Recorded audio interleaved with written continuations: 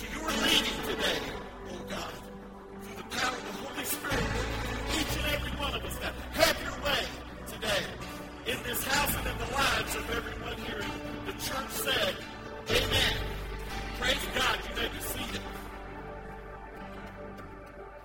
Wow. A miracle can happen. How many people believe in miracles? Oral Roberts, I used to love Oral Roberts. His theme for so many years was expect a miracle. Not just that miracles can happen. He said expect a miracle. Man, I'm expecting a miracle. Let's expect miracles together. Amen? So we've been talking about breakthrough. I'm going to continue. Last week I talked about fasting for breakthrough. And breakthrough is just a word that I believe God's laid on my heart and in my spirit. And it's been even something today. I'm going to tell you about some of these things later. I'm not going to take time today. Miss Brenda showed me something that just confirmed it again this morning. God uses little things sometimes to confirm words that he's spoken into your life. And he's done that a number of times with this. And so I just want to talk a little bit to get a little further into some of the things that we all face. And I think some of this is what's been covered here today in terms of just challenges and situations and circumstances that we find ourselves in as believers and also non-believers find themselves in. Today I want to talk about a few people. You could go through the scripture and look at so many examples, but I had to just pick a few. And the one I want to mainly talk about is David. And in 1 Samuel chapter 27, verse 1, this is what it says. But David said in his heart, now I will die one day by the hand of Saul. Not a very positive thing, is it? One day I'm going to die. He's going to kill me. There's nothing better for me than to escape to the land of the Philistines. Then Saul will give up searching for me inside the borders of Israel, and I will escape from his hand, Amplified Version says, once and for all. Now, David, at this point, he is experiencing a breakdown of faith. Now, again, this is David. Discouragement has set in, and he sees the worst is coming. I don't know how you get much worse than, he's declaring, he's not saying he might, he's saying that he believes Saul's going to kill him one day. He's going to die. The hand of Saul. He thinks the worst is coming. Let me tell you something about this too. He wasn't just discouraged. He was in fear. You know that fear is the reverse of faith? Think about it for a minute. If you're driving a car or a vehicle of any kind, and you're driving, and let's say you're driving, and as you're moving forward, that's faith. And you're going along, and all of a sudden you just throw that thing in reverse. Not good for a car, and it's not good. All of a sudden you just start moving. That's what fear does. Fear will throw that gear into reverse. And all of a sudden you're moving this way instead of moving forward. Faith is forward. Fear, discouragement, that's moving in reverse. And when we face circumstances like David did here, albeit not maybe that significant, but discouragement, fear, other challenges, we should know a couple of things. One is I want to try to get into today is that where those things can lead us and how we can overcome them. And discouragement comes in many ways. Sometimes it comes over time. I've had things happen to me both of these ways, where it's a cumulative effect of various things that go on in my life. And it's just like, have you ever said that, man, it just seems like everything's coming in at once. Things are just all hitting me at once. It feels like there's a cumulative effect, sort of the weight of that can really produce discouragement. And sometimes it's suddenly. Sometimes it could be a word that somebody speaks to you. It's going to work the opposite way too, but it can be a word or an action. Somebody might just have said something to you that you didn't like. It struck you the wrong way. It struck a chord in you, and it sent you into either a discouraged state or another state, whatever it might be. Sometimes it could be an action. Maybe somebody didn't invite you to something that you thought you should have been included in. Maybe you just felt shunned or slighted in some way. It can be an action. Now remember again what David is saying that I just read. It's spoken by David, soon to be King David, the David we all know, the King David. But again, remember, this is David, a man that encountered a lion and killed him with his hands. He didn't have a weapon. He encountered a bear and he killed him. He encountered at the time, what was of the day and time, the greatest warrior on the face of the earth, a giant, a huge, bigger than everybody else guy that nobody wanted to mess with. David killed him. Now, this is David, and he's saying, well, let me just add this too. He's also at this point in the scripture, he is the man that has been anointed to be the king of Israel. I killed a bear. I killed a lion. I killed this guy, and I've been anointed to be king. But yet, he's in discouragement and fear. This is what he said. He said, I'm going to die one day. So now, if it can grab David, that discouragement, that feeling that he's experiencing, if it can grab him after all of that I just said, you know that we can face those same things too. It happened to us too. And so we must know how to fight it. So we can collapse under that weight of circumstance, discouragement, fear, whatever it might be. We can collapse under that, or we can break through. We can collapse or we can break through. It's up to you. I'm going to say that again because it rhymes. We can collapse or we can break through. It's not up to anybody else. It's up to you. I want you to know that. It's up to you. David said, now I will die one day by the hand of Saul. That, at that point, for David, is a collapse. That's a breakdown, not a breakthrough. David's breaking down under the pressure. Now, here's another example. Apostle Paul, let's look at him. Here he is in prison, writing a letter to the church at Philippi, and he is in a place where he's talking about this particular part of what he's writing. He's talking about people, preachers, let's say, that are out there preaching for selfish ambition, for other motives, for the wrong reasons. Does that sound like anything? There's preachers out there like there today. I'm not talking about anybody in particular, but there are. There are. For all the wrong reasons. Then he also says, well, there are preachers that are out there doing it for the right reasons and doing it for all the good things. And through that, Paul says it doesn't matter, though, because if Jesus Christ is being preached, his message will prevail. Now, Paul looked at it that way, sitting in this prison cell, Philippians 1, 19 and 20. For I know that as you pray for me, and the Spirit of Jesus Christ helps me, this will lead to my deliverance. For I fully expect, I want you to circle that word in your mind, expect. For I fully expect and hope, I want you to circle that word in your mind, hope. For I fully expect and hope that I will never be ashamed, but that I will continue to be bold for Christ as I have been in the past, and I trust that my life will bring honor to Christ whether I live or die.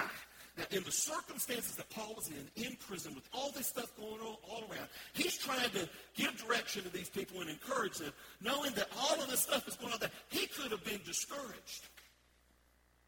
He could have have a breakdown or a gridlock of his faith. But that's not what Paul's writing in those two verses. Instead, Paul broke through. Paul had a breakthrough. And what he was saying is simply that through your prayer and through what's going on, I'm going to keep doing what I've been doing. I'm going to live boldly, and I'm going to trust that God's going to bring me through. That's what he's saying. So he didn't have the breakdown. He had the breakthrough. Look at Elijah. If you want to look at the story, Elijah in chapter 19 of 1 Kings, you can read this whole thing. I'm not going to go into it. But basically, he took off into the wilderness, running, fearful, worried, discouraged, anxious, whatever all it is. And he gets out there, and he sits under a tree. And again, I'm just summarizing it here. But basically, he said, I'm up here with this. I've had it. Take my life. I'm done. Take me now. Kill me. That's what Elijah. Now, this is Elijah, the great prophet Elijah. And here he is, man. He's having, if anybody was ever having one, in my view, he was unquestionably having a breakdown.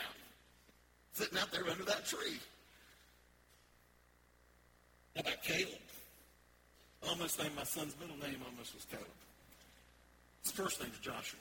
You know the two. They despise me. Caleb! Now, he looked at things a little bit differently.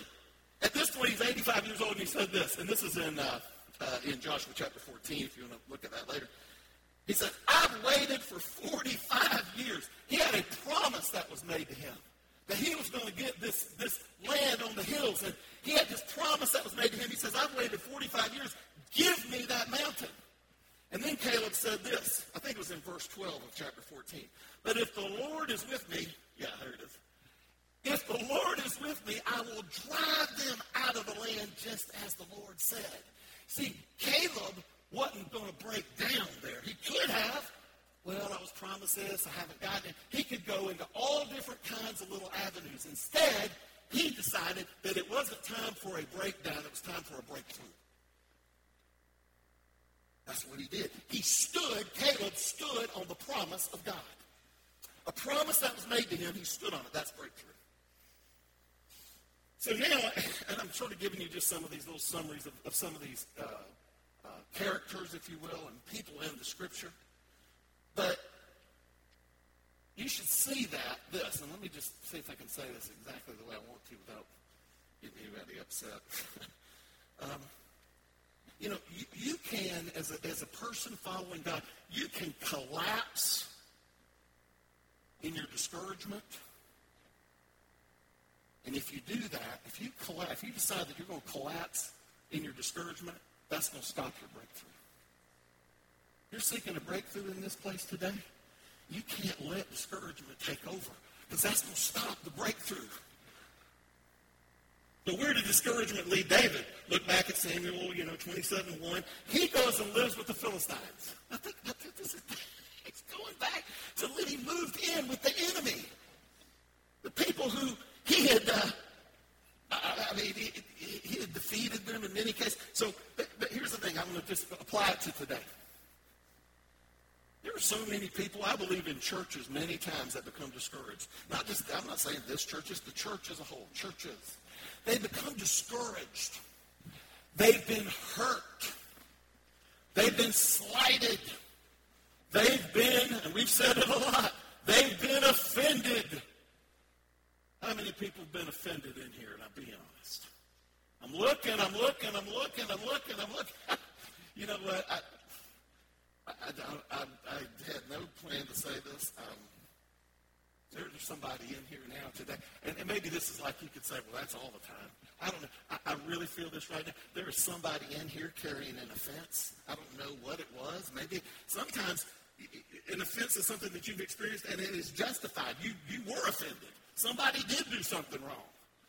I think Pastor said before, if you're going to love the way 1 Corinthians tells us to love, if you're going to love the way Jesus did, if we're going to be like Jesus and not be like the world, we give up the right to be right. We give up the right to be right. It doesn't matter if we're right. We're to forgive. And then what happens is a lot of times, we talked about this in prayer, or you did, Miss Patsy. Instead of pressing in and running to God and seeking Him, pursuing Him, we run back to the world. We get offended, we got problems, we have all this stuff happen. We run back to the world, not back to the source of the answer. We run to the source of the problem. Happens all the time, and particularly in churches, I'd say, but it happens all the time with people everywhere. Let me just say this too. Always remember this. This is a fact. In my opinion. Let me say, I don't know if I say proven fact. In my strong opinion, God is not the source of our problems. Ever. He is not. There is never a problem that we have ever faced that He is the source or the cause of.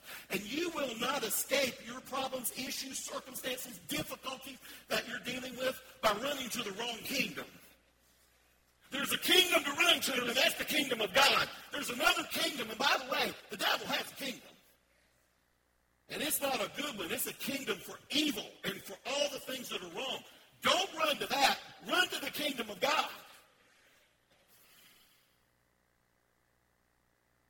David, so he flees. He's running. to Achish. He goes in and tells him, look, after all my men have killed all your best warriors and did everything else, this is me just saying, this is David, and this guy, he could have just said, man, I'm not going to help you. He welcomed him in. The king welcomed him in. So let me just say this. Here's what the moral of that story is. Let me tell you something. If you ever get discouraged and decide you're going to run the wrong way instead of the other way, the world will welcome you back with open arms. The enemy will welcome you back. Come on. Come on in. The water's fine. Oh, yeah. Come on back. Oh, yeah, they offended you. They hurt you. Yeah. Oh, yeah, they're hypocrites. Oh, yeah, it's all about money. It's whatever the lies are. And he's standing there saying, come on in. Come on, I'll welcome you back. That's how the enemy is. And that's David. He's moving back in. Now, so if you're wondering that, that's what's going to happen. But the reason it's happening, be very careful in those circumstances because the devil's lying to you. He's lying to you. And the world won't tell you. Now, listen to it this way. The world will tell you. The world will tell you that your church doesn't love you. Now, I'm not talking about just this church. I'm talking about any church, any fellowship, any gathering of the people of God. The world's going to say, they don't love you. And let me just say this, and this is a fact. This is a declared fact I'm stating right now. If anyone, I don't care who it is, if they're inside this church, if they're outside this church, wherever it is, if any person ever says to you that this church, I'm now speaking of this one, and I'm sure there are many, many others, and I can only speak for this one because I know this one. If anybody ever says to you that, well, that church doesn't care about you, they don't love you, you don't matter to them, oh, yeah, somebody offended you, oh, they're a bunch of hypocrites, any even variation of that, that is a lie. Don't believe it for a minute. Now, I'm not saying anything about the person that said it. I'm not trying to be pejorative towards them as a person. But I'm telling you, if anybody ever speaks the words that this church doesn't love each and every one of you, that statement is a lie. Because they do. Because I know the hearts. I know the people. And I'm not just talking about pastor or myself or my family. I'm talking about many, many people in here. I know. I've been around. I've seen it when it's tough. Don't ever believe that if anybody ever says that to you. That's just something else I added in there. All right, so verse 12. If you go down to verse 12 in 1 Samuel chapter 27, it's going to say this. I don't have a slide for this or anything. It's just that you will see what Achish really had in mind for David. It says this. He said, he shall always be my servant. See, he was welcoming David back in because he had plans. He had plans to make him his servant forever, always, it says. Let me tell you, when the devil's tempting you to return to the world, Christians, listen to me now. Telling you that, oh, they don't understand you or they don't love you or it doesn't matter. Remember Samson. Just remember Samson for a minute. He just fell asleep for a little bit. And that's what the enemy wants to do. He wants you to just lull you into sleep just for a minute.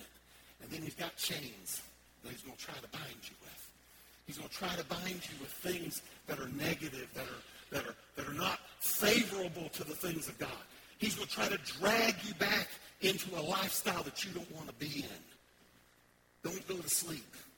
So how do we fight this discouragement and these things that I'm talking about today? How do we get that breakthrough? There are spiritual weapons. We know about the armor of God. Last week we talked about fasting. We're going to talk about two quick things that are very important. One is this verse I'll just read first.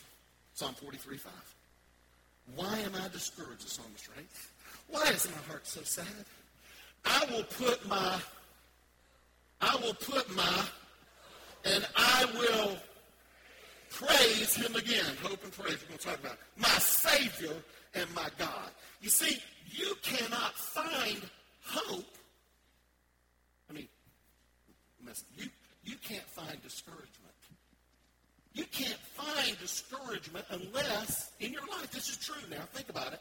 You can't find discouragement. You can't find that place of really being discouraged and just under all this weight and everything if you haven't misplaced hope somewhere along the way. Do you know the difference between misplacing something and losing something? I'm not talking about losing hope. I'm talking about misplacing it. How many people ever misplace their keys? Anybody? All right. I had to get this thing. I'm just going to tell you, I misplaced my keys. Where are my keys? Where are my keys? How many times I do that? I mean, where are my keys? Where are my keys? So I got this little thing.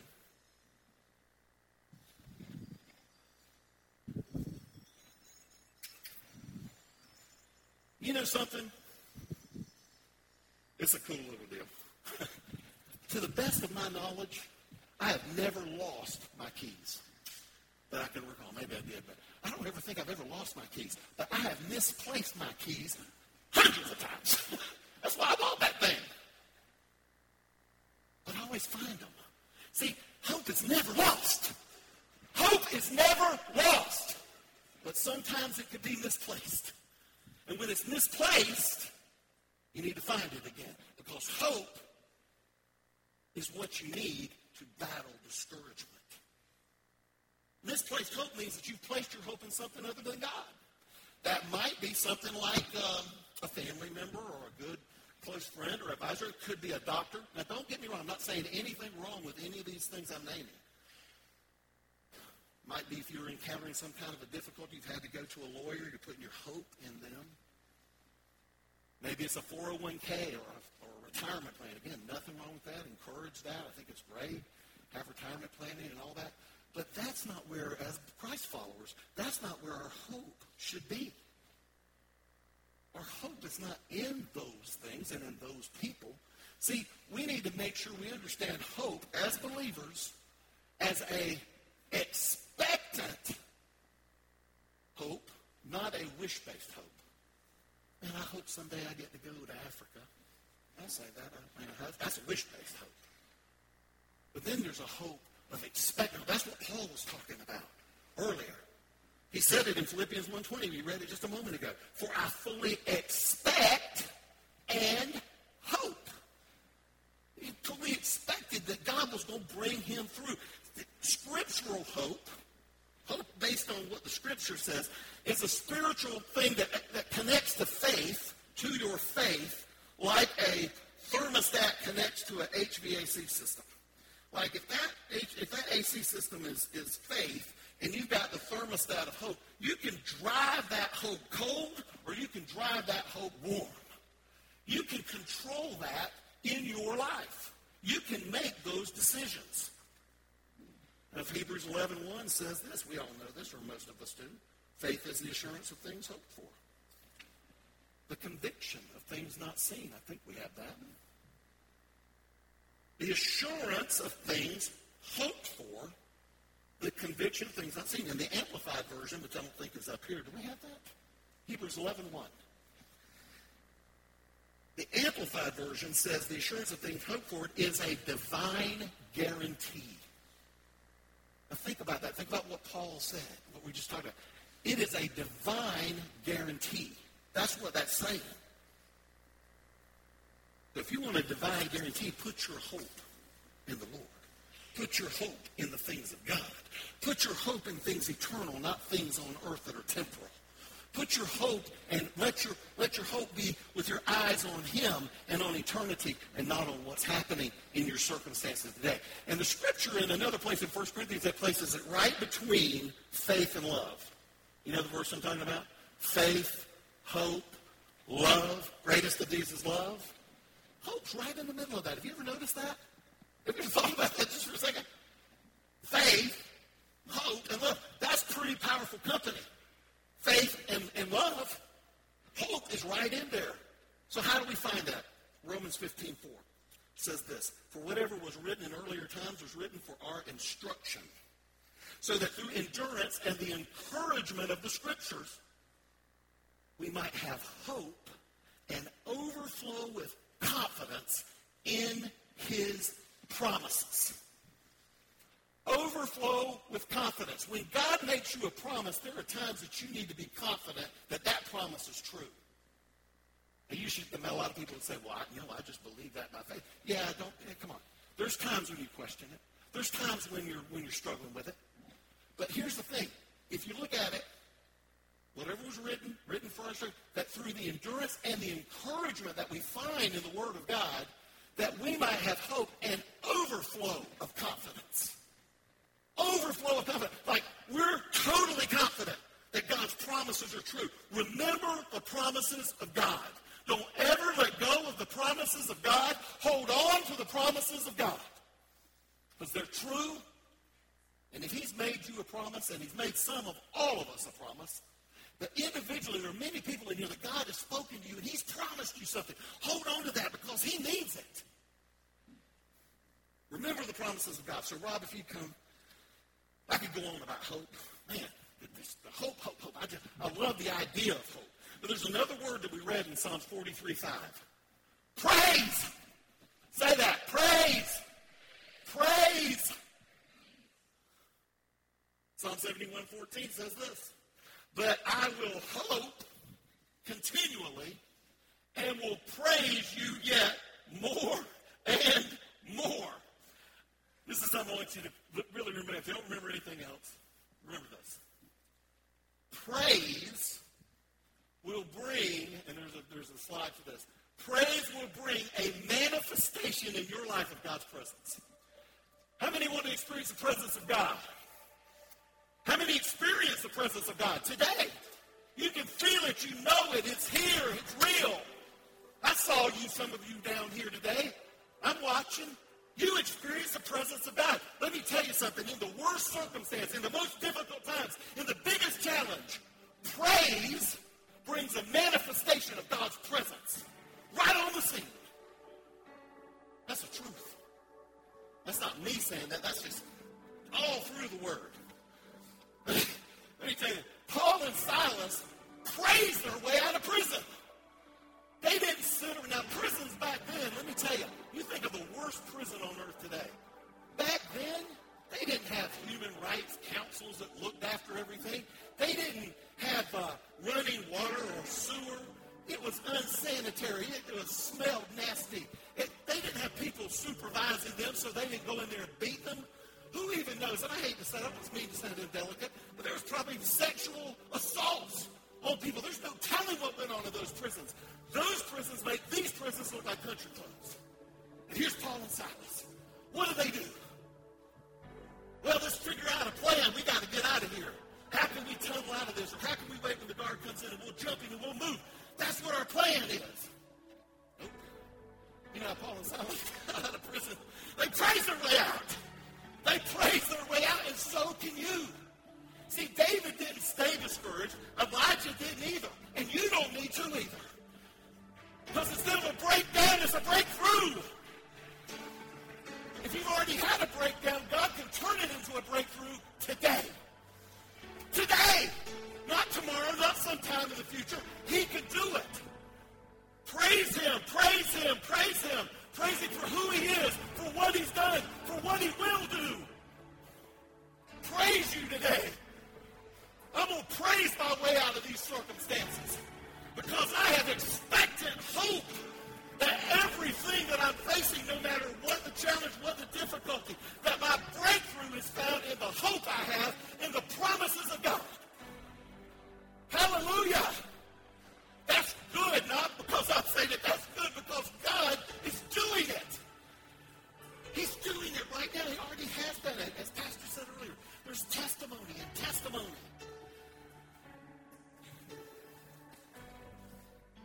You want to get out of a breakdown? And you want to get to a breakthrough? It's up to you. It's not up to me. God's not the source of our problems. You want a breakthrough? It's up to you. What are you willing to sacrifice? What are you willing to do? How serious are you going to take this walk?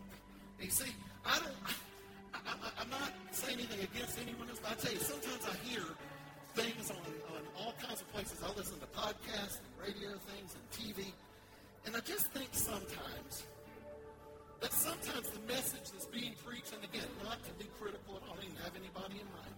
I've just heard things, and I think sometimes we try to paint a picture that everything's just going to be fine, and it doesn't require us to do anything. And I'm sorry, folks, that's not the life that we're in. But much of anything, nothing comes without putting something into it. You heard the phrase, you're going to get what you put into it, you're going to get out of it what you put into it. Same thing. You want that breakthrough, God can do it for you. Would you stand with me, please, as we're going to sing and we're going to end this service? everybody who was here today. There are people who have already been at the altar, so I'm not going to hold up our service with that, but I do want to know if there's anybody else here that needs prayer. Let me ask you this, too. I don't know everyone in here. I know most of you. I don't know all of you.